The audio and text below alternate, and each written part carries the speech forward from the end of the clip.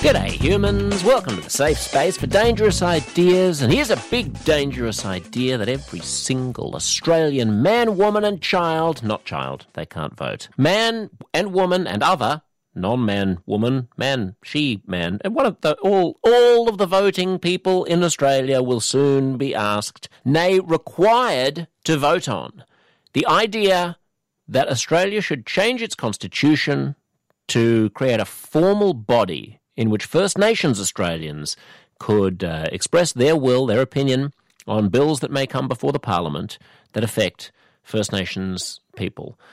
This would be a very, very big deal, and it's not very often that Australia comes together to try to change its founding document, or that any country comes together to try to hold a national referendum to change its founding document. So I thought it would be time to speak to someone who understands this issue better than anyone. Jack Latimore is the Aboriginal Affairs journalist at The Age and the Sydney Morning Herald newspaper. These are the large broadsheets in Australia, and can give us the most impartial understanding of all of the people who I know, of the pros and cons, the yeses and the nos, the facts and the fictions, which he's been studying about this proposal. A little bit of background first. First Nations Australians are the oldest continuous civilization in the world.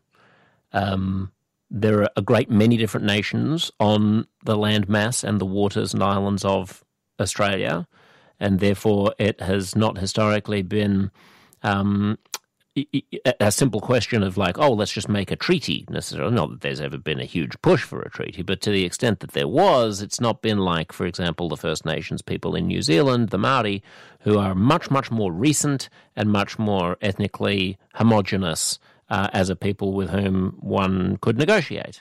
So we find ourselves in 2023 in a situation where you have these civilizations of kind of vast complexity and geographic diversity and ethnic and linguistic diversity across this enormous landmass. And the attempt to try to get our arms around the needs of these communities is to establish this body, the idea of which comes out of the Uluru Statement of the Heart. That was a constitutional convention which ended with this statement called the Uluru Statement from the Heart. This took place in 2017, a national constitutional convention to really try to seriously address and reckon with Australia's genocidal founding sins, and more importantly perhaps, to actually address the disadvantage and the lived reality of what it means to be a First Nations person in Australia, which generally means that you are subjected to all kinds of disadvantage that other communities are not. You don't live as long, your water is likely to be dirtier, you're likely to have less access to healthcare, you're likely to have less access to housing. There are, across a whole number of metrics, Australia is performing woefully in terms of its treatment of Indigenous Australians. That's just a statistical kind of demographic reality that has proved incredibly intransigent for decades, for centuries, except nobody in power cared about it until decades ago. And even since they have started caring about it, their attempted remedies, as Jack will explain, have fallen short. You'll hear Jack talk about closing the gap. This is a lingo in Australia that if you're not Australian you may not be familiar with. It's just about closing the gap between Indigenous outcomes and non-Indigenous outcomes in Australia across all of those kinds of metrics. So measurable ways of closing, for example, the gap between life expectancy and so on. So the Uluru Statement from the Heart, have a listen to it. I want you to hear Professor Megan Davis, who was a member of the Referendum Council in 2017. When they finally come together, they hammer together this statement. It's not very long. It's a few minutes long, 3 or 4 minutes long.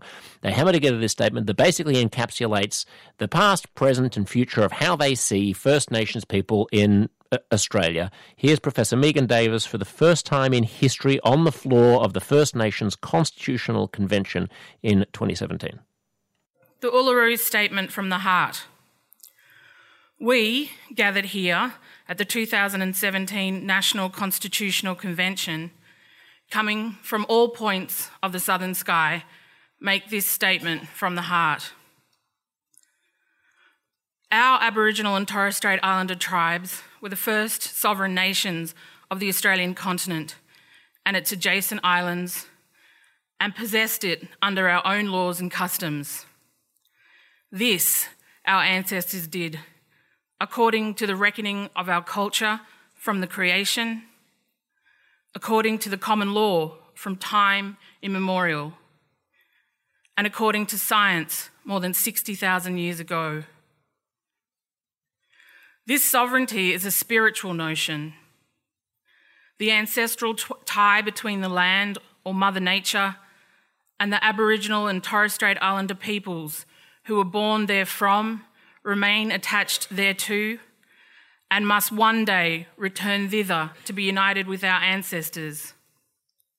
This link is the basis of the ownership of the soil, or better, of sovereignty. It has never been ceded or extinguished, and coexists with the sovereignty of the Crown. How could it be otherwise? That peoples possessed a land for 60 millennia and this sacred link disappears from world history in merely the last 200 years? With substantive constitutional change and structural reform, we believe this ancient sovereignty can shine through as a fuller expression of Australia's nationhood. Proportionally, we are the most incarcerated people on the planet. We are not an innately criminal people. Our children are aliened from their families at unprecedented rates. This cannot be because we have no love for them. And our youth languish in detention in obscene numbers. They should be our hope for the future. These dimensions of our crisis tell plainly the structural nature of our problem. This is the torment of our powerlessness. We seek constitutional reforms to empower our people and take a rightful place in our own country. When we have power over our destiny, our children will flourish. They will walk in two worlds, and their culture will be a gift to their country. We call for the establishment of a First Nations voice enshrined in the Constitution. Makarrata is the culmination of our agenda, the coming together after a struggle. It captures our aspirations for a fair and truthful relationship with the people of Australia and a better future for our children based on justice and self-determination. We seek a Makarrata Commission to supervise a process of agreement-making between governments and First Nations and truth-telling about our history. In 1967, we were counted. In 2017, we seek to be heard. We leave base camp and start our trek across this vast country, and we invite you to walk with us in a movement of the Australian people for a better future. So there you have it, Professor Megan Davis, a member of the Referendum Council, reading out the Uluru Statement from the Heart for the first time on the floor of the First Nations Constitutional Convention in 2017. And you will have heard her say, we call for the establishment of a First Nations voice enshrined in the Constitution. A voice. Meaning, in practice, a formal body which will have First Nations representatives on it, which will make representations to Parliament. It can be overruled, right? In fact, I'll read to you now what we're actually voting on in this referendum.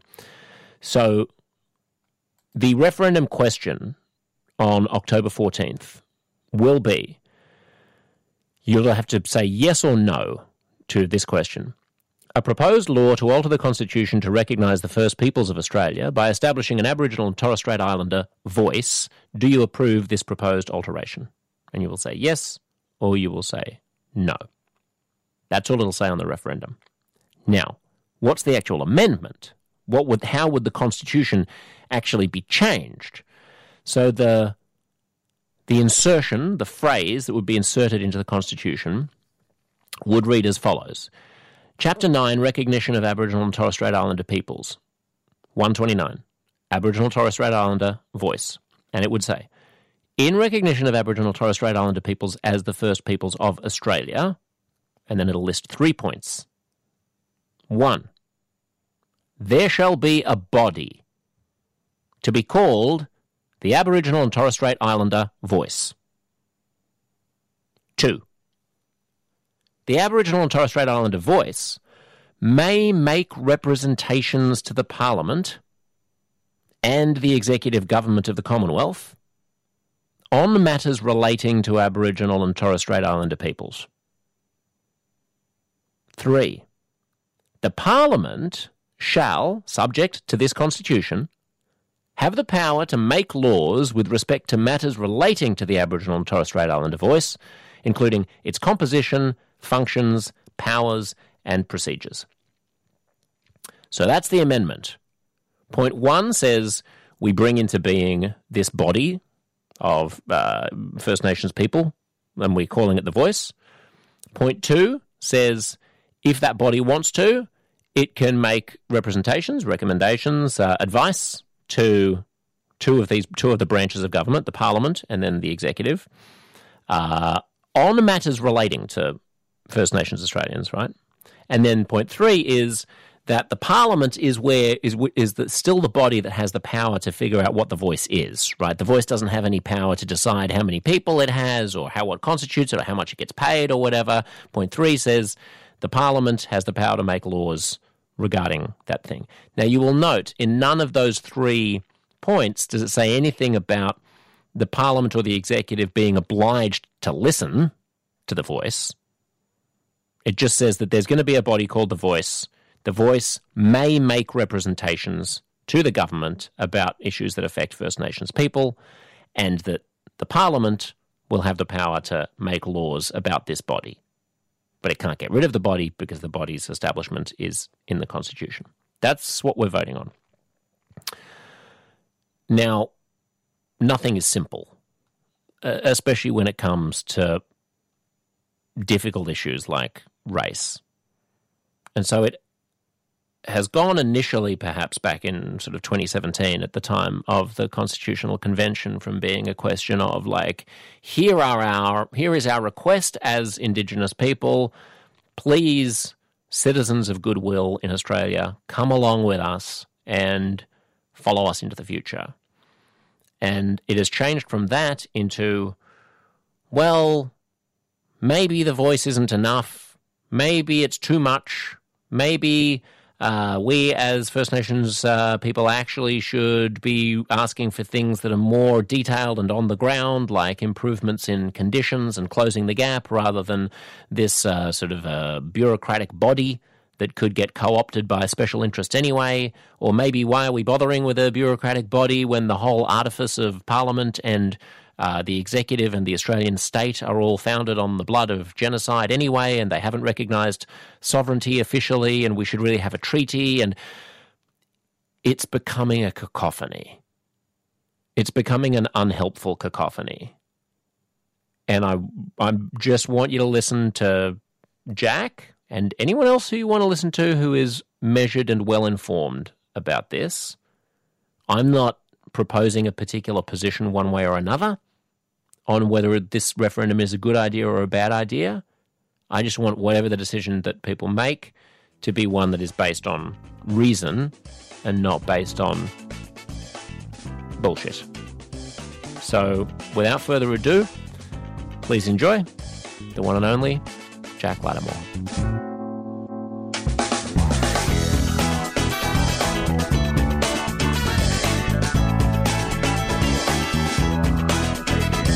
Can you take us back, Jack, before to sort of what led to the voice to Parliament in the first place? Because there'll be some people listening to this who are super in the weeds of it, and then some people who might live abroad who are hearing about it for the first time. What's the genesis of it? How far do you want to go back is really the question to answer that question. Some less than 60,000 years. Okay, yeah, all right. No, don't have to go that far. But look, it's been around the thinking of it and various forms of a representational body has been there for at least, 67 definitely. 1967 was the last referendum that dealt with this issue. It didn't deal with this issue. That was a different subject matter. I guess the question of Australia's posture towards its First Nation people. Yeah, around that period, there were bodies like FCATSI, and I don't know the acronym, so don't ask me to pull that one apart. But it was, an Aboriginal advancement or Aboriginal rights advancement group, but it was largely steered by, white fellas. So from about 67, we start to see self-determination, which went by, Black Power. Same thing, same. Really, arrive in Australia and Aboriginal people begin to take hold of the wheel and, of these sorts of organisations. And then you had a number of these representational bodies come up. None of them were enshrined. That's the big difference. None of them were enshrined in the Constitution, but there was a succession of them, and they'd swap and change with each incoming government. Early 70s after Whitlam sort of brought in. That's considered to be the start of the self-determination period, and that continued as known as recognised as the self-determination period for some decades, and really kind of only changed when we're looking at the reign of John Howard coming in, I would say. Periods before that were like protectionist periods, assimilation periods. So there's a few that are kind of. And what changed during the Howard government? So that was for non-Australians. John Howard was a long-serving Conservative Prime Minister who served during the. I guess it overlapped mostly with the George W. Bush administration in the United States. What changed towards First Nations Australians then? They weren't real keen on self-determination very much. There was a body called ATSIC, which was Aboriginal Torres Strait Islander Commission, I think. ATSIC. That was a representative body, democratically elected to some extent, and kind of it's tricky to get a bead on exactly how it was, whether there was goodwill towards it from the Aboriginal community I'm talking about. You kind of get a range of opinions across the spectrum there, but generally speaking, it was considered a good thing and useful. But the Howard government went about dismantling it over a period until it finally, with the support of the Labor government, needs to be added, pulled the pin on it in, I want to say, 2004 or 5. And from that point on, and ATSIC was kind of like the last one of that succession of representational bodies that I talked about before. You did have the Congress, National Congress of Aboriginal and Torres Strait Islanders that came later, but same but different. But with pulling the pin on ATSIC, that really started to get Aboriginal people thinking that one of these bodies needed to be developed, established in a way that it couldn't easily be knocked over by any incoming government, and that is enshrining it in the Constitution. So the thinking, the most current thinking, probably goes back to about then. And then if you jump ahead a few years, around 2010, I think it was, with Gillard coming in, she appointed an expert panel to explore a number of things around constitutional recognition. Some of the things they explored involved this Indigenous voice idea. And then between 2011 through to the present, there was like a succession of reports, expert panels, joint select committees investigating the idea. So it's been around. It's safe to say that this proposed model of the Indigenous voice has been thrashed around to and fro for over 15 years, probably getting closer to 20.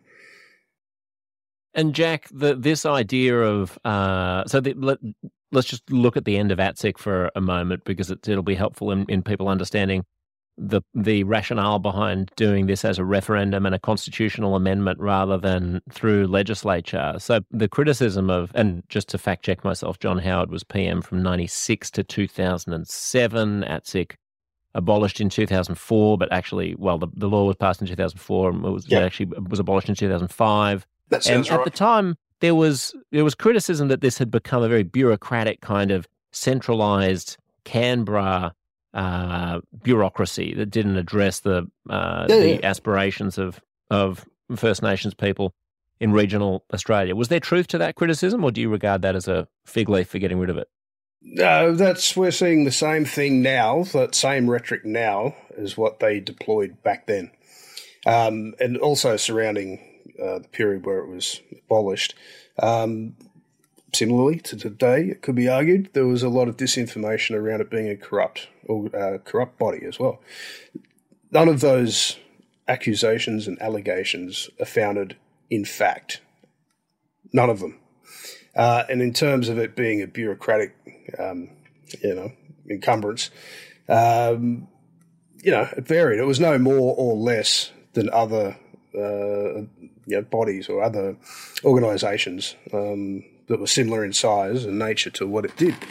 But, the Howard government had it in for the idea of this body, and potentially, possibly, some of the characters that were prominent on it in its last days. They kind of, went about dismantling it over months, years, until it got to the point where, they pulled the pin on it. It was missed when it was gone. I remember being in community probably around, when was that? Before I went to uni, so it would have been 91, 92. And it was, considered favourably within those communities, and had community leaders within those communities excited, enthusiastic about running as candidates. Going back in the recesses of my mind to remember some of this stuff, but it was held it was esteemed, put it that way. If it wasn't high regard, it was considered to have some esteem about it. But kind of towards at the end, there was so much, I would describe as disinformation floating about in the media and Parliament, that, it construed an image of it that was sticky enough to remain in the thinking of a lot of people. And as I said, none of the accusations and allegations about it ever proved to be true. I mean, I don't know what accusations or allegations we'd have to go through a litany, and I'm not interested in focusing on ATSIC that much, but just for the listener to be aware, there was a review that was commissioned by the Howard government in 2003. I don't know the authors of that review, John Hannaford, Jackie Huggins, Bob Collins, and it recommended that more control should be given back to Aboriginal and Torres Strait Islander people in the regions. The Indigenous Affairs Minister at the time, Amanda Vanstone, said that that review, basically shows that ATSIC hadn't been connecting well with Indigenous Australians and wasn't serving them well.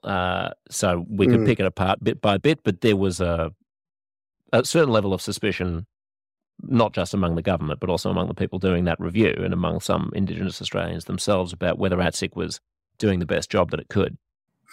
Yeah, I mean, you got different communities that had representatives on it, and some of those communities probably felt that other communities were being heard more by the board or by the the thrust of ATSIC.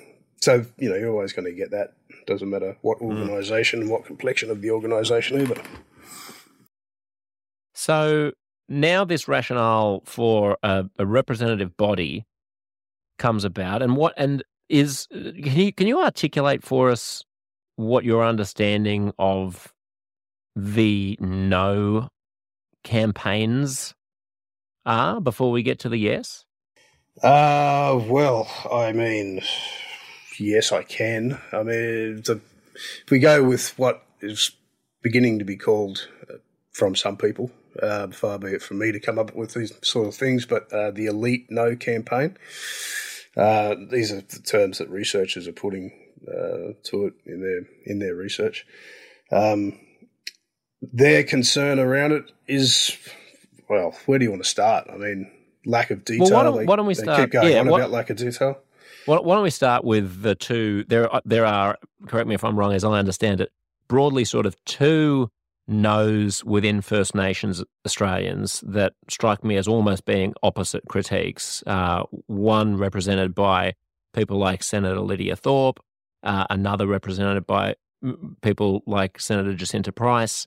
And we can deal with the sort of white Australia objections to the referendum as well if you want later, but I'm more interested in your insights into where those two positions are coming from. Is that a way to frame it?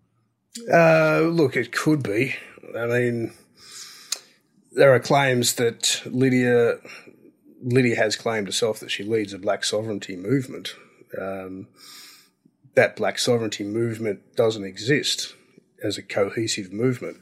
I don't think that has been established as clearly as what it probably needs to be. There's certainly Aboriginal people. Just put aside Lydia Thorpe, there's certainly Aboriginal people in different communities out there that have what I would describe as legitimate apprehensions around a government policy, stop, full stop. But when it comes to voice, they are sceptical because of, past experiences of government policies, hoodwinking or attempting to hoodwink their aspirations and rights. Some of that is rooted in, basically to go with the rhetoric from some of these groups that describe themselves as black sovereignty groups, which, again, you'd kind of got to look at a little bit more critically because when they talk about sovereignty, there's different understandings of what sovereignty is, and that's kind of elusive in the conversation as well. A bit like chasing smoke. But, yeah, in general, there are groups out there that are concerned that things like land justice should be more at the forefront than things like a voice. But, these are views on who should be heading up or on representative of Aboriginal areas and communities at the expense of other identities that, and there's a fair bit of imported conspiracist thinking that has informed some of those groups, and I'm thinking in particular of sovereign citizen type conspiracy theories that, constitutional, this is a topic that we could stagger through for hours and none of it would be any clearer. And some of it Have you listened to this show? I do tend to have a habit of staggering through topics for hours and getting nowhere. Yeah, there's so many warren holes when you go. Well, let me throw one case study at you that I thought was interesting. It was an ABC report from Gama, and one of the characters who they were interviewing about the voice is this young bloke named Ben, who was he's a First Nations Aussie, and he was an enthusiastic voice supporter, and now he's a hard no. Well, he was a reluctant supporter, and now he's a hard no. And he says this. He says, quote, It's not born out of black ambition. It's born out of what's acceptable for constitutional conservatives. The idea that the people who stole this land and then who directly benefited from it are now going to have a referendum to think about recognising the people they stole it off is insane. He says, they say it's a first step. Like, how mediocre is that for 235 years plus of brutal subjugation? It's not, and we don't have time. And he says, and then the reporter says, I mean, sure, you may say that the referendum is too small and too slow and a distraction from recognising the inherent rights of First Nations people that would underpin ongoing sovereignty, but the reporter says a no vote would set it back. And he says he doesn't think so. He says, like a bushfire will come through and it'll ravage the entire scene, but you come back to that site 6 months later and you see that green bursting through. That is as good like an articulation as I've heard of that side of no. Yeah, right. What do you make of it? It's rubbish. And I know Ben. Seen him up at Garma. Had a chat and all that. So, there's nothing personal in my assessment of that view, but it doesn't stand up. And I'm not advocating for or against, but just purely in terms of a vote in the referendum, but purely on what is most likely interpretation or perspective on what will unfold in either scenario.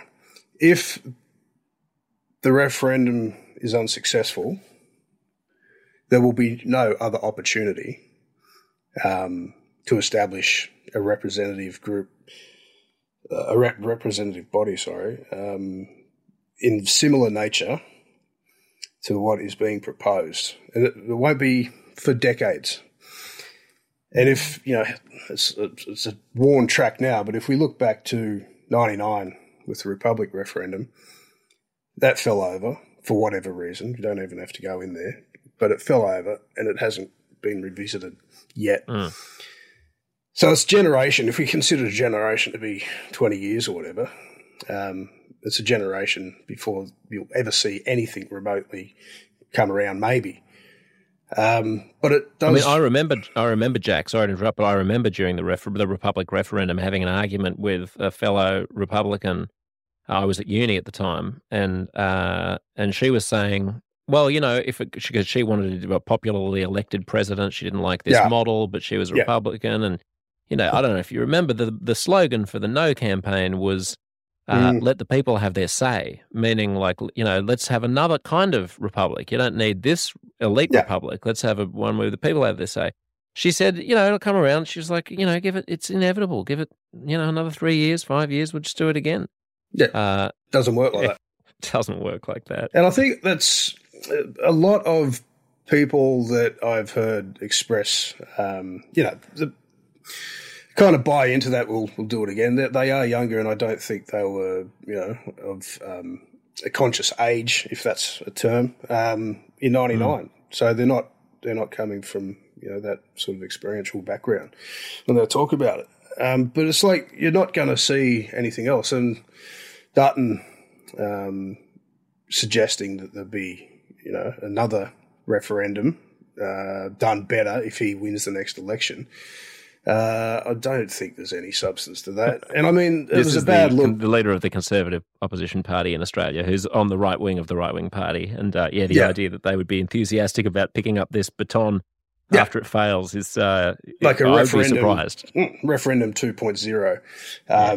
It's not going to work. And it was also a bad look because his captain's pick appointed shadow spokesperson for essentially Aboriginal affairs in Jacinta Price. Was massive on the idea and was vocal about that. So it was a bad look for the no vote campaign, I thought, over the last week or 10 days or whatever it's been. But it's not going to happen, getting back to the point. And I don't think anything else would come around, whether it be, in any other form. And there's been a lot of different model options, I guess. What about a treaty, Jack? I mean, one side of one argument on this side of the First Nations No campaign is, well, the referendum might fail and you might not get another referendum, but where is it cast in stone that you need a referendum? Why can't we have a treaty? Yeah. Yeah, it's weird, that one. In Victoria, we've kind of had the benefit of observing the treaty process, the Victoria Treaty process. Now, where's the best place to start? I guess this is the First People's Assembly of Victoria, which is, again, a democratically elected representative body. It started 3-4 years ago. In the electoral process, which is overseen by the Victorian Electoral Commission, VEC, they didn't have a massive turnout by standards that, the broader public ballots may have. But it was a starting point. And the most recent elections, this body is in its second iteration now, as of, I think it was April or May. At this point, for those elections, they got a larger turnout. So it's kind of steadily building. Aboriginal people aged 16 and above can vote, so it's kind of recognising that there's a broader population base that's younger, so they're involved. But it's gradually climbing in terms of the participation number. And, sorry, how are these people participating, Jack? What are they? Just by voting, just by enrolling and voting.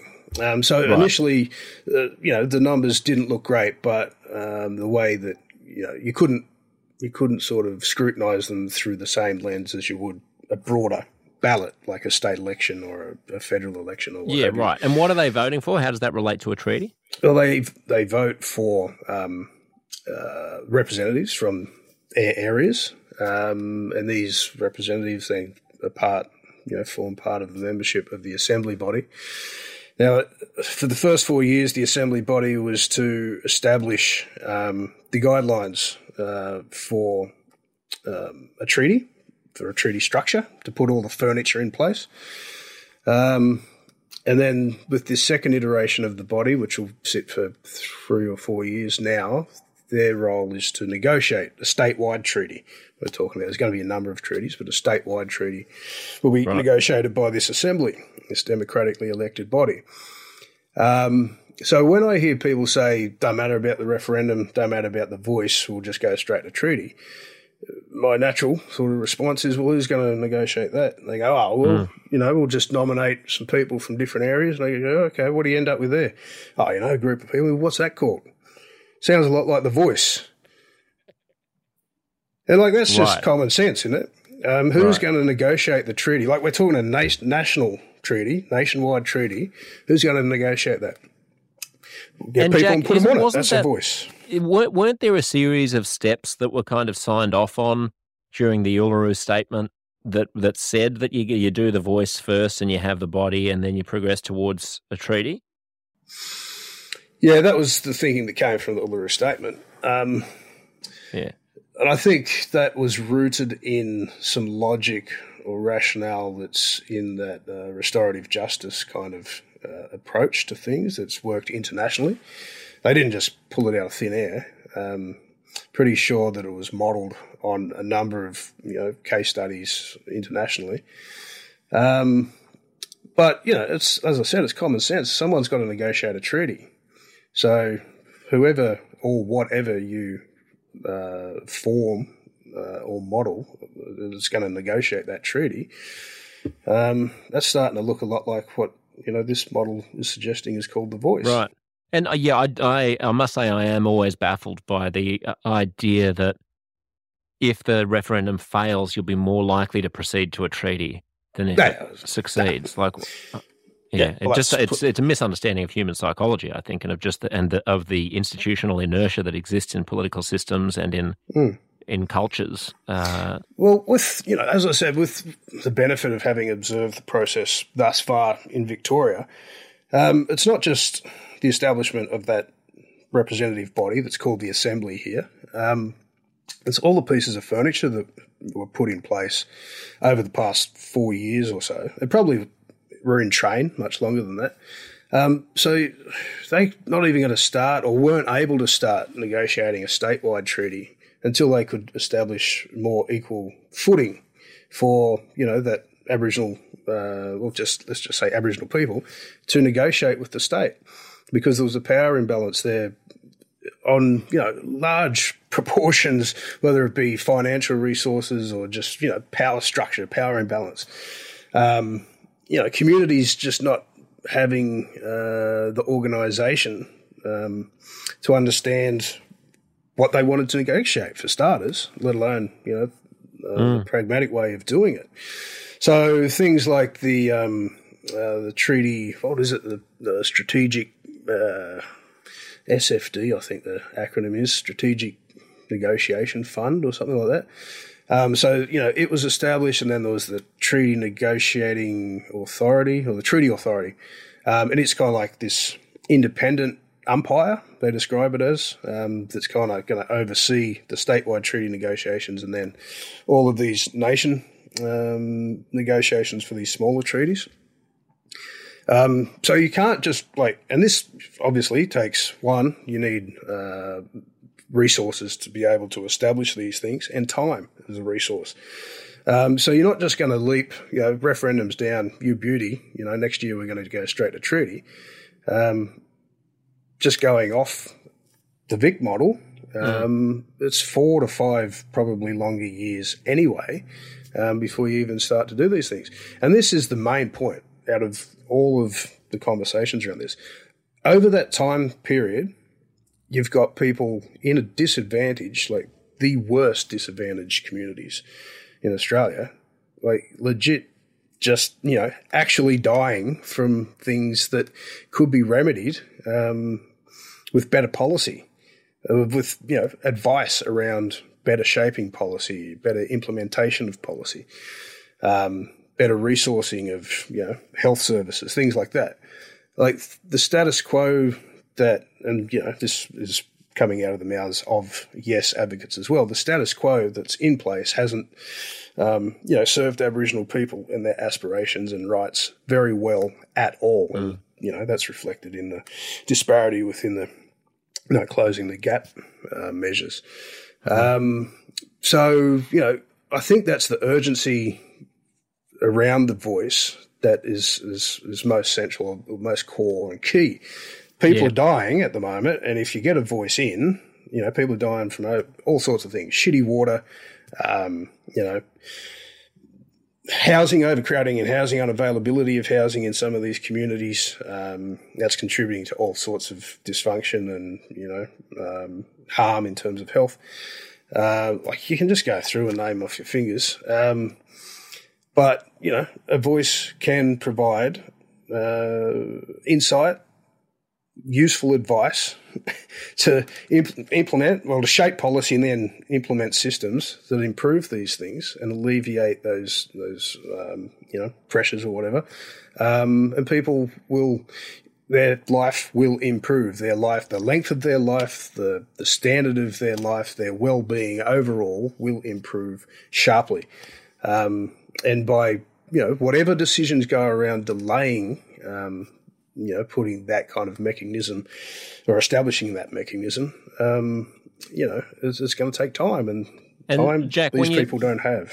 When you say that this body will rapidly increase the pace of improvement of real people's lives, that's the point at which I think the opponents of the referendum from the other perspective would jump in, because so far we've been addressing this question of, it doesn't go far enough, the voice referendum, we should go straight to a treaty, it's tokenistic, it's just the white man within the institutions of the Constitution, within the systems of oppression, throwing a bone that is convenient rather than going all out and actually recognising the sovereignty of First Nations. Then the other sort of almost opposite no position seems to be, rather than it not going far enough, the referendum actually goes too far because it's divisive and it doesn't treat us all equally by addressing people on a needs basis. That we actually, instead of funding all of these, bureaucrats in Canberra having a talk fest about Indigenous issues, what we need is for that money instead to be spent on bread and butter matters and funneled directly into regional Australia and helping First Nations people on the ground? How do you know that that this new body will expedite an improvement in conditions on the ground?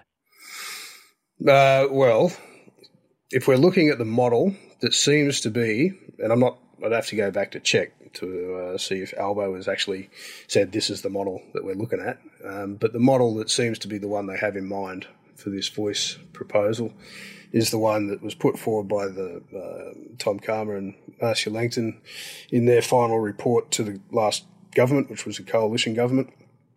And the coalition government, just by the way, they were pretty wrapped with it and looking towards implementing some of the early stages of it before they got turfed out at the federal election.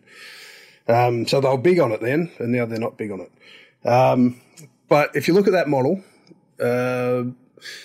this is, and actually, like, as a journalist and as an Aboriginal man, this is the bit about the voice that I found most interesting. Now it's more to do with the information warfare and disinformation. Back a few months or weeks ago, it was around this detail. It is fed from local communities upwards. So this whole rhetoric propaganda around it's going to be stuff with Canberra bureaucrats getting fat on bloody lunches or whatever. It's not true. Completely inaccurate. The model that was put forward, that seems to be the one that's being embraced by Albanese, fed up from local communities, and also these bodies, these local voices, are formed differently. This is a really interesting aspect to me. So some of them may be formed, say, for example, like the the First Peoples Assembly of Victoria, which is democratically elected, and what I would suggest is, orthodox kind of way to Western thinking in terms of elections. Others may be appointing local voices like the Dillac Council up in Arnhem Land that we heard about at Gama, where they're, it's chieftains, local chieftains from clans and stuff that form this Elders Council. It's called the Dillac Council. The really interesting one is Torres Strait Islanders. So they would have two local voices that fed upwards into this national voice. One of them would be based on the islands, come from, be representative of people still on the Torres Strait Islands. And another Torres Strait Islander local voice would be representative of the diaspora that is based predominantly around Cairns, but elsewhere in northern Queensland. So they'd have kind of two representative bodies, because obviously the concerns of the diaspora may be a little bit different than the concerns of the people on the islands. So that's pretty cool. Or, if I don't think it's cool, it's at least interesting. And somewhere else may have a completely different way that I haven't even thought about. The other interesting thing to point out is that a lot of these local voices are already established, like the Dillac Council. Central Land Council is another one that you pretty much, and I'm not sure they would do this, but they could, if there was an issue in the future around, establishing some of these things in terms of resourcing. They could, Central Land Council has representatives from, and I forget the number, but a lot of different communities and homelands that form up the Central Lands Council. But all of these things, all of these councils, all these smaller local bodies, they're hearing about the concerns, issues that are impacting people, in community, and then they're carrying those concerns and issues up and over and down to Canberra, and also the makeup of that voice body in Canberra, the national voice body, isn't fixed, like it's changing. And this is all in the detail of this report, which is available online. I don't know some of the rhetoric that's out there, that no details available is just completely, wrong, because it's all there. And then, but isn't it still to be determined whether or how those representatives will be selected? I mean, do we know whether they'll be? Yeah. Well, it depends on each local voice or local body. In some cases, it's more pertinent for customary law to inform who gets appointed. In some cases, for these local bodies, it might be more pertinent for a more Western ballot to take place. It's and that's why it's difficult to convey to a broad public exactly what what form or system it's going to take, because you've got very different populations in very different geographies around a massive landmass. That's right. And so, sorry. And the other important thing is, it's not fixed. None of it is fixed in terms of the design principles or concepts. This is in the report itself. This is about a starting point rather than an end point. So just may start doing it in one way. Another government comes in and says that's not really working as effectively as it could. We're going to establish it so it works like this. The voice body has to, because it's up to the government about how it is structured and how it operates. It's just that the government can't get rid of it entirely. So it could change every. What's the federal one? 3 years, 3.5 years, or whatever. And Jack, one of the things that I hear most from my radio listeners who fret about it, they'll say things like, well, "We don't know how many people this is going to be. We don't know what their compensation is going to be. We don't know how large the body is going to be." Like that, they're like, we're being asked to whether or not we want to order from a particular restaurant, but we haven't seen the menu yet. Yeah. It's funny how most of the reservations that people have come back to, are they going to get paid for being on this body? And will these Aboriginal people seek reparations, which is more money? Why should they have money? And it's just, that fear or anxiety or whatever it is that drives that sort of thinking always comes into play around these issues. I don't get it, because if you're going to work every day, you get paid, don't you? Yeah, but to be fair, to be as fair as possible to the people who have reservations, it would make a difference if there were 1,000 people in this thing earning $1 million a year versus if there were, 50 people making $100,000 a year. I mean, you could take, in terms of the detail that's available, it's two representatives from each local body that go into the national body, gender balance as well. I forget the final makeup of the national body, but the detail is in that report. And in terms of the local bodies, again, they could look like a DILAC council, which has got, say, just off the top of my head, 8 different lead or chieftains, or, whatever is the best term for that, clan leaders. It could look like the Cape York Council of Elders, which has got, again, off the top of my head, fucking 6, 8, I don't know. Or it could look like Central Land Council, which has more than that. But out of any of those local voices, you got 2 going into the national voice. In terms of wages and stuff, I don't think there is detail in the report that I've seen around that.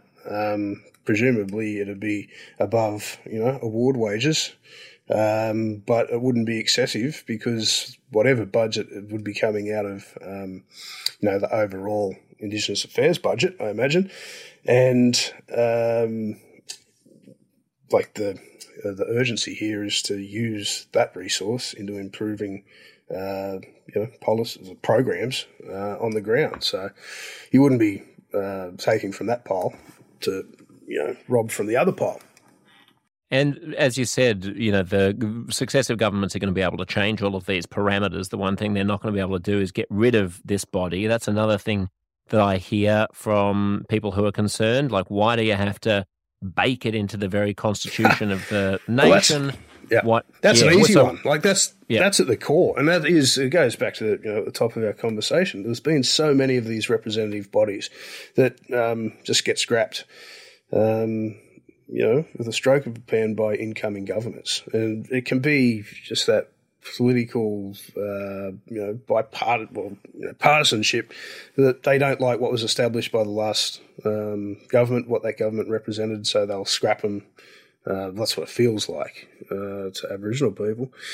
Right. I mean, so the downside of having a body like the Voice to Parliament, which would be legislated instead of in the Constitution, would be that the fickle whims of a partisan, political hack could be inflicted upon it, and it could be abolished.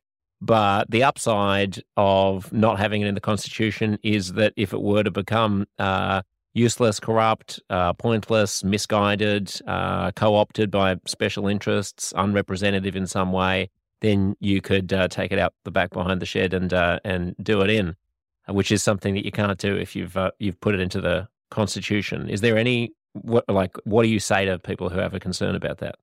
Well, it's not based in reality or fact is probably more accurate.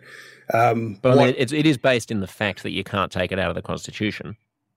That's right. You can't take it out of the Constitution. But if those concerns that you just put forward there were legitimate, what the incoming government can do is restructure what the Voice is. So if, in whatever scenario it may be, the incoming government can shape the makeup of the Voice.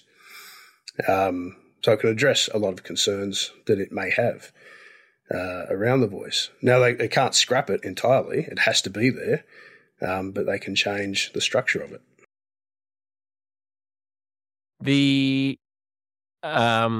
So what's the best yes case? Well, the best yes case that I've heard, and I've heard, I've travelled around a fair bit talking with people in community for pretty much a fair bit of Australia now. And it's what the most common sort of response is an aspirational yes from Aboriginal people. A lot of people, don't know the detail of it. We asked a series of questions to kind of, to get a picture of what the thinking is and the situation is for people when it comes to this proposal. And although, they were like a lot of non-Indigenous communities, they were saying, where's the detail? We'd like to see more detail. It was like, when we got down to it, how would you vote? They go, oh, of course I'd vote yes. Like, why would I vote no? So that's what I came to describe as an aspirational yes. They wanted something to be representative of their concerns. And why would they vote against anything that endeavoured to further their aspirations or to further their rights? So I think that was the most compelling case for me personally. I kind of approached it as, a journalist probably should, impartial and objective and all that sort of stuff. And the more I heard those sorts of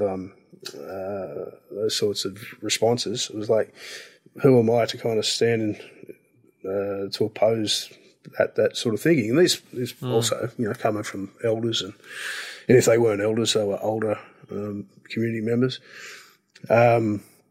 So yeah, that for me, that was the most compelling.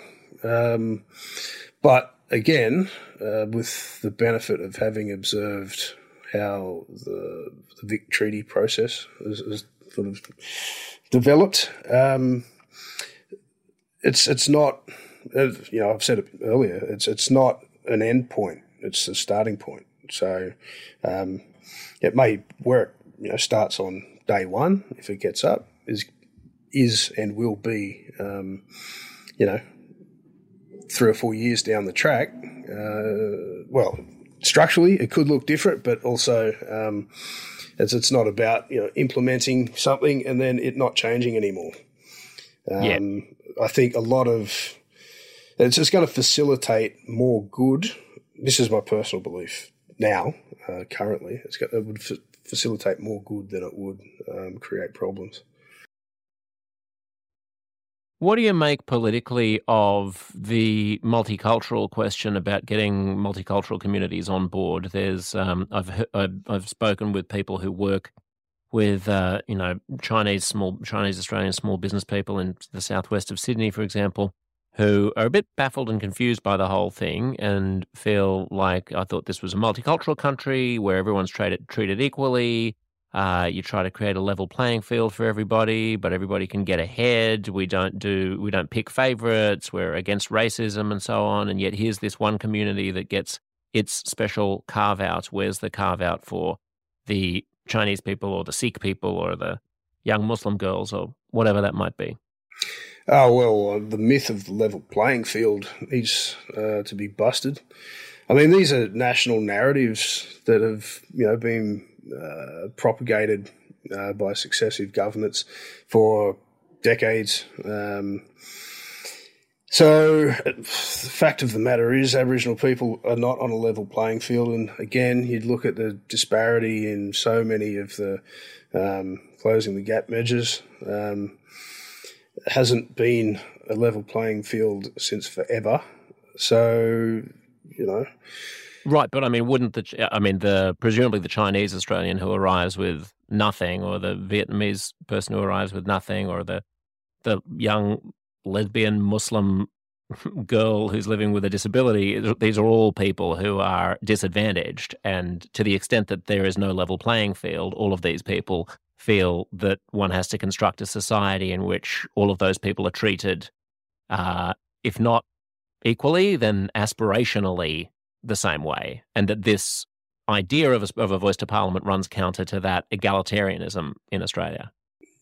Well, they may hold those fears, but it's not running counter to the egalitarianism. It is addressing that disparity. It's creating an even playing field. So if you have people in those scenarios that you suggested come in, and they, for whatever reason, their whole community was affected in the same ways that we see entire Aboriginal communities affected by things like lack of drinking water, overcrowding in housing, culturally, health services that are non-existent.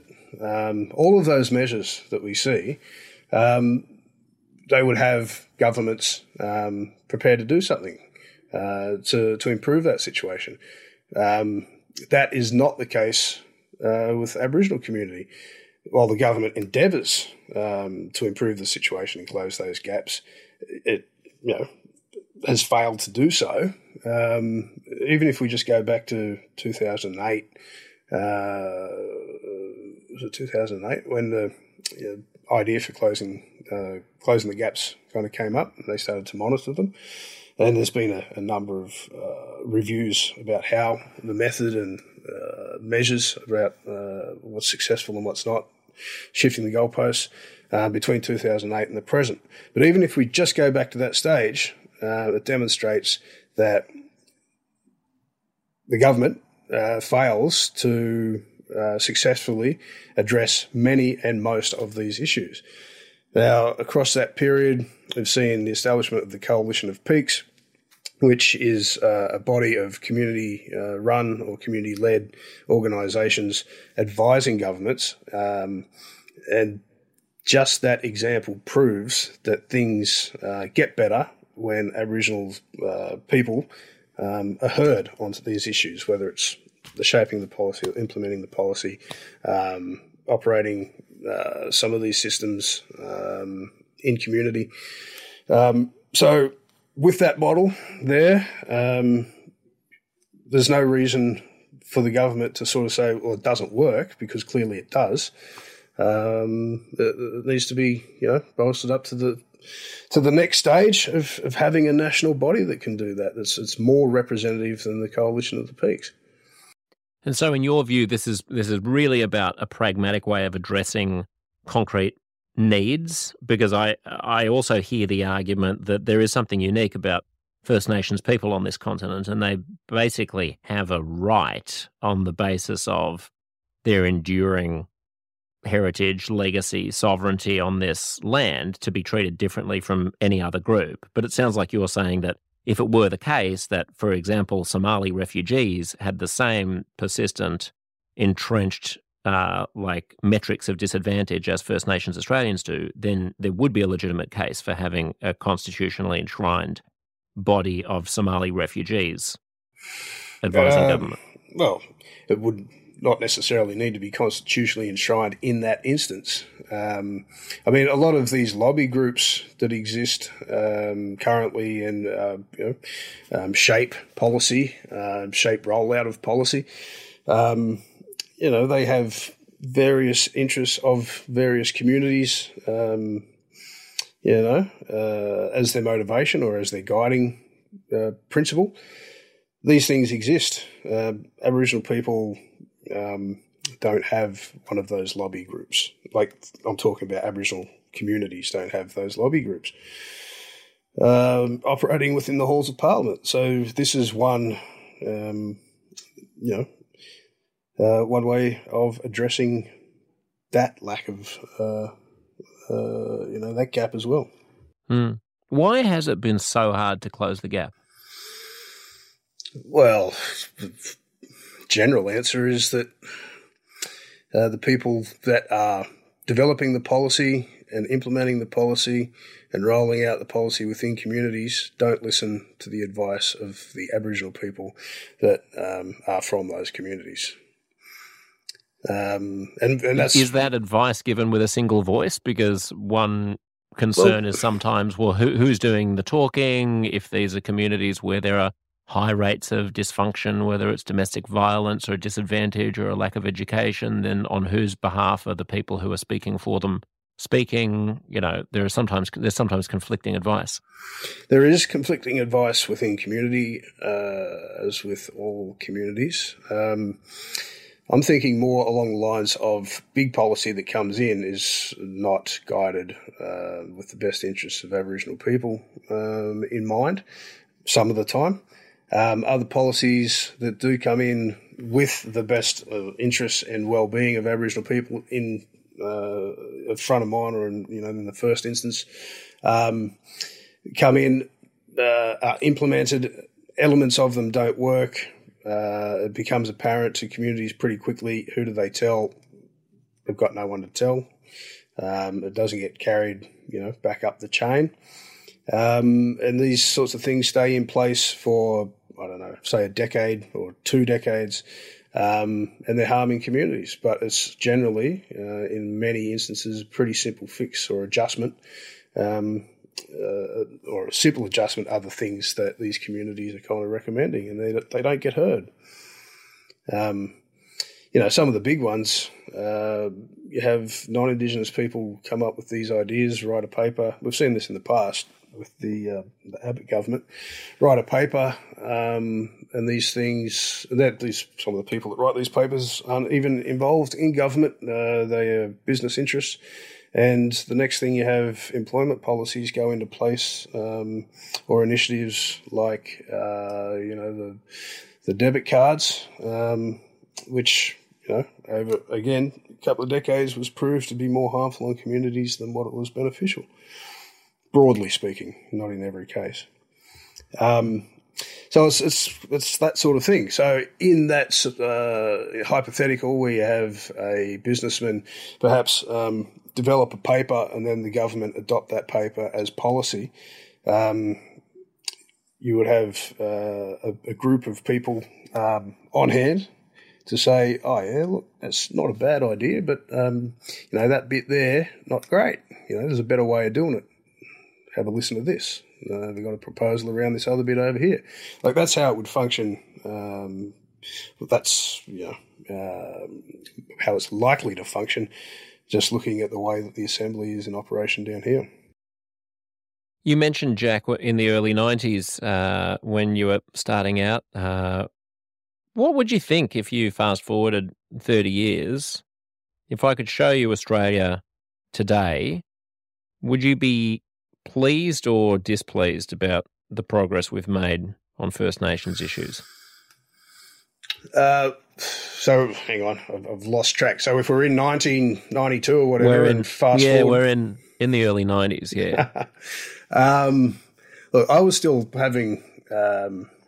I was only a very young man, 17 or something, 16, 17. I was having arguments with people about, being called Aboriginal. Like they would just, they wouldn't call you. Say, for example, you can call me Guri. Like, Guri is probably more accurate than referring to me as Indigenous or Aboriginal. Those sorts of arguments or conversations, people just didn't back then. And this was in an area where there was a large population of Aboriginal and Torres Strait Islanders and other islanders as well. But non-Indigenous people just had less of an idea even how to address Aboriginal people. So in that respect, it's improved. I think over the last 10 to 15 years, it's got better in some ways. But, I mean, again, you keep going back to some of the disparities and disadvantages and stuff, and it has improved greatly. Forget 92, it hasn't improved much since 72. There's a very noticeable, I don't want to get myself in trouble here, a very noticeable shift among white self-congratulatory elites in the amount of mental space that First Nations Australians occupies. I've noticed it over the course of my growing up that the rise of acknowledgements of country, the sort of performative patting ourselves on the back for being deeply concerned about First Nations issues, the flying of the flag, and now signalling our virtuousness for being behind the voice referendum. They all create a sort of a matrix or a fabric of what feels like tremendous progress from my detached, elitist, white perch. And I often check myself and think, actually, what's the real guiding star here? What are we actually shooting for? If we're shooting for genuine on-the-ground improvement, is this whole thing a bit of a game? Is it a bit of a wank? Or is it necessary to get things changed on the ground? What do you reckon? I think it will facilitate change on the ground. I think, it's difficult to I think it's difficult to argue against that. And again, just going back to the Coalition of Peaks, they say, the Coalition of Peaks say that, some of the conversations they've had with governments have improved. The understanding of governments has improved since they started having regular meetings as part of the COAG or whatever it is. But again, this is all kind of small steps. I was just thinking as you were talking, like going back when I was, say, in primary school, you didn't see the Aboriginal flag flown anywhere, really. I grew up in a small town, mid-north coast of New South Wales. Knew that I was Aboriginal from, I don't know, 2, 3, I don't know, as far back as brain started working.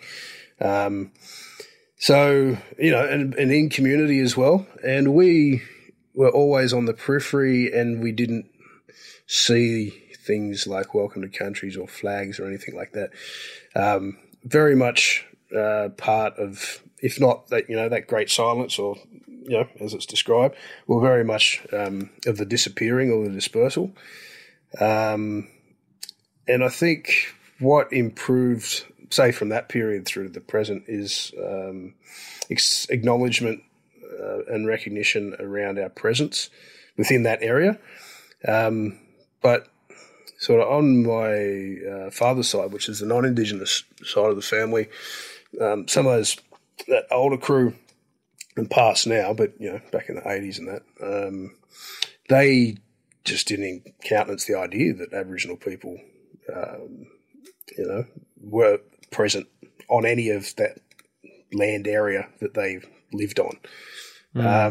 And I think I can look back now, back to home, to country, and that's changed. So that's an improvement.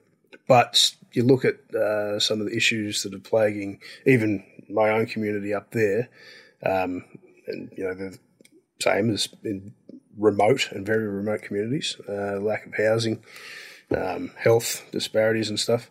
They haven't been addressed, and that's 3 or 4 hours, probably 4.5 hours drive from Sydney. You don't even have to go that far. You can just drive. You can stay in Sydney and you can see disparities. Mount Druitt, Blacktown, wherever, and see the same sorts of gross disparities there. So look, at least now. Well, the other thing, at least now we're present. To finish that thought, right. The other thing, within my life, you weren't allowed to be proud of being Aboriginal either, and this is just going back to the 80s, potentially the early 90s in some of these towns. These days it's kind of cool, it's the fad, and I think Black Lives Matter had a bit to do with that. But there's so many people that want to identify as being, Indigenous, and it wasn't cool when I was growing up, and I hear that quite a bit actually. People in communities, so it wasn't cool, back then. Anyway, that potentially could be seen as an improvement, but it's certainly, you go into some of these communities and. One of my uncles died at, I think he was mid-60s, and that's just that shouldn't be allowed to happen. He had chronic diseases and they were preventable, and he died, and that was in Port Macquarie, which, as I said, it's not that far from Sydney. So, no. Yep. Okay, well then let's fast forward into the future, and since we've just talked about what today is like in comparison to the past. We missed a generation of change after the Republic referendum you mentioned earlier. Let's assume this referendum passes and we go one generation into the future and we're in the middle of the 21st century. What's your best case scenario? Can you articulate the vision of the place that First Nations Australians hold in Australian national life that would be, that where you would feel like, we did it? Oh, it's difficult to look that far ahead. When you're dealing with stuff as urgently in the present. I think, and this is just me personally, I think we're kind of seeing more Aboriginal people, or Aboriginal parliamentarians, or parliamentarians that are of Aboriginal descent is probably an accurate way of putting it. So I think that'll increase. I don't know. Like I said, it's really difficult for me to sort of cast that far forward. I'm 47 next year, I think. In Aboriginal years, I've got about probably 20 years left before I'm gone. So, and I'm an older father as well. They're the urgent things that I kind of think about. So, I don't know about 30 years ahead, but in 10 years, I'd like to see the average that I'm going to live another 10 years so I can hang out with my kids a bit.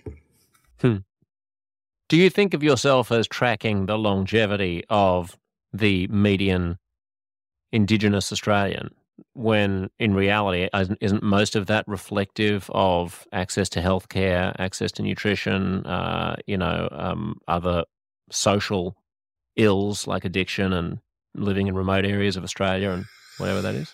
Well, that's right. Yeah, that's the complex. But by which I mean you're not subject to those factors.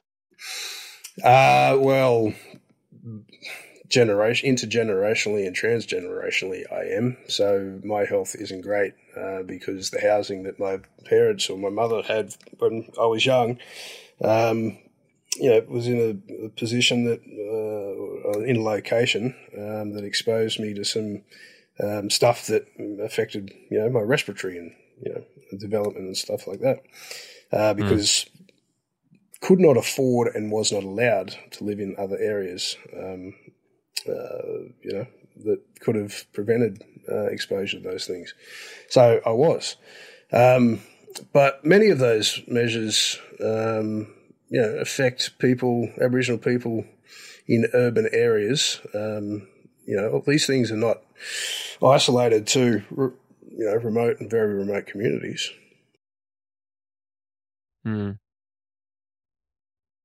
It's impossible to predict. It's such a big thing to get our arms around. Thanks for breaking it down for us, Jack. It's useful. What's your general sense of where the nation's mood is around the referendum? Lastly, well, this is what I've been doing all day, all month.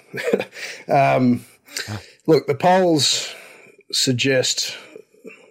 The commercial polls, I'm talking about the ones that the newspapers are reporting on. There's been the steady decline in people that are supporting it as the no creeps up. Speaking with some of the people that are involved in Yes to 3 and Uluru Dialogue, they're looking at a different set of polls, 3 polls in particular, and these 3 polls are squaring up in terms of support for it. So, and also undecideds. This is kind of entered in over the last month and into the discourse over the last month that the undecideds, 30-40% out there are going to determine whether it gets up or not. So look, if I was a betting man, which I am, and if there was a market on the referendum, which there probably is, but I haven't been able to find it yet, I would plonk money on the yes vote. You get good odds at the moment, and I reckon that there is more goodwill towards it out there that perhaps the mainstream media is not, not hearing from or not sampling. That's where I'd go. At the moment, though, for me, it's really just, as I said earlier or mentioned earlier, some of the information warfare around it, the disinformation, just astonishing. We're seeing a lot of, what we observed from afar when Trump was getting around America, and Brexit. We're seeing a lot of those kind of tactics being deployed over here. I just find that fascinating, but also quite alarming. And I just, there was a story down here where somebody used the assembly to distribute a fake letter in a rural sort of area, just to stoke up that fear about Aboriginal people coming to take their backyards. And it's just like the sophistication and extent of that deception. It's real and it's happening. And they're the sorts of things that, it's pretty rotten to see. Yeah, I've seen one of those letters. I was visiting a friend in northern New South Wales, and they got letter dropped of a thing saying that what everyone doesn't realise is that constitutionally, once the voice body is set up, that acts as a trigger of having acknowledged the sovereignty, the original sovereignty of First Nations people, and that means that there will then be a High Court challenge, which will abolish private property in Australia, because actually First Nations people own everything, which was recognised when the yes vote went through, and there's this arcane constitutional argument. And I just have to believe that most people, the vast, vast majority of people, see those things and just go, well, that doesn't sound like it's very credible. Yeah, well, I have to believe that as well, because it's pretty despairing. I have fluctuating. It's been difficult. That's another thing that we should probably touch on. Aboriginal people, it's been a rough, it's been a rough couple of centuries, I suppose. But since just August last year to this point, it's been really tough. And as I go around talking with people, it's like, how are you doing? And it's that really pointed sort of question or tone about how it's asked, because everyone knows this is a testing bloody time to be a blackfella. How are you holding up, sort of thing. I think, remember with the same-sex plebiscite and all of the scrapping, the rhetorical scrapping and political scrapping around that, on the other side, or even during, but, in the assessment of how it went, there was a lot of, that was horrible and it was unnecessary and, shouldn't have been in a situation where, gender diverse, LGBTQ, all that sort of stuff became targeted by some of these opponents to same-sex marriage. And it received some traction, or it received audience or whatever. I think because Aboriginal people are only, whatever it is, 2.8 or 3% or whatever it is at the moment, percent of the population, the scope of what we're carrying, what we're dealing with, has kind of been overlooked a fair bit, or it's been glided past. So I hope at some point, someone kind of acknowledges that it hasn't been easy going at all for Aboriginal people, particularly over the last 12 months since the PM announced some detail around the referendum at Garma last year. And, a lot of it is avoidable, and it would be good if, Aboriginal people weren't being harmed in the process of this entire referendum proposal. Jack, take care of yourself in all ways, in not just personally and emotionally going through this time, but also professionally. Don't burn the candle at both ends quite too much, because it's going to get intense and there's going to be a lot going on over the next 4 weeks. I appreciate you taking the time. It's great to talk to you. Thank you. Thanks for having me. And we're in the chute now. This is only one way to go, and it's towards October 14 for a journalist. And I prefer to be doing other light-hearted stories or fun stories, but this is a slog, and I'll looking forward to the other side. Will you take a holiday in November? Taking a holiday in October. Pretty much once whatever it is, the Saturday's out of the way, I'm on a train headed up the coast. So looking forward to that. That's what's getting me through. Good on you. Thanks, Jack. Thanks, mate. Catch you.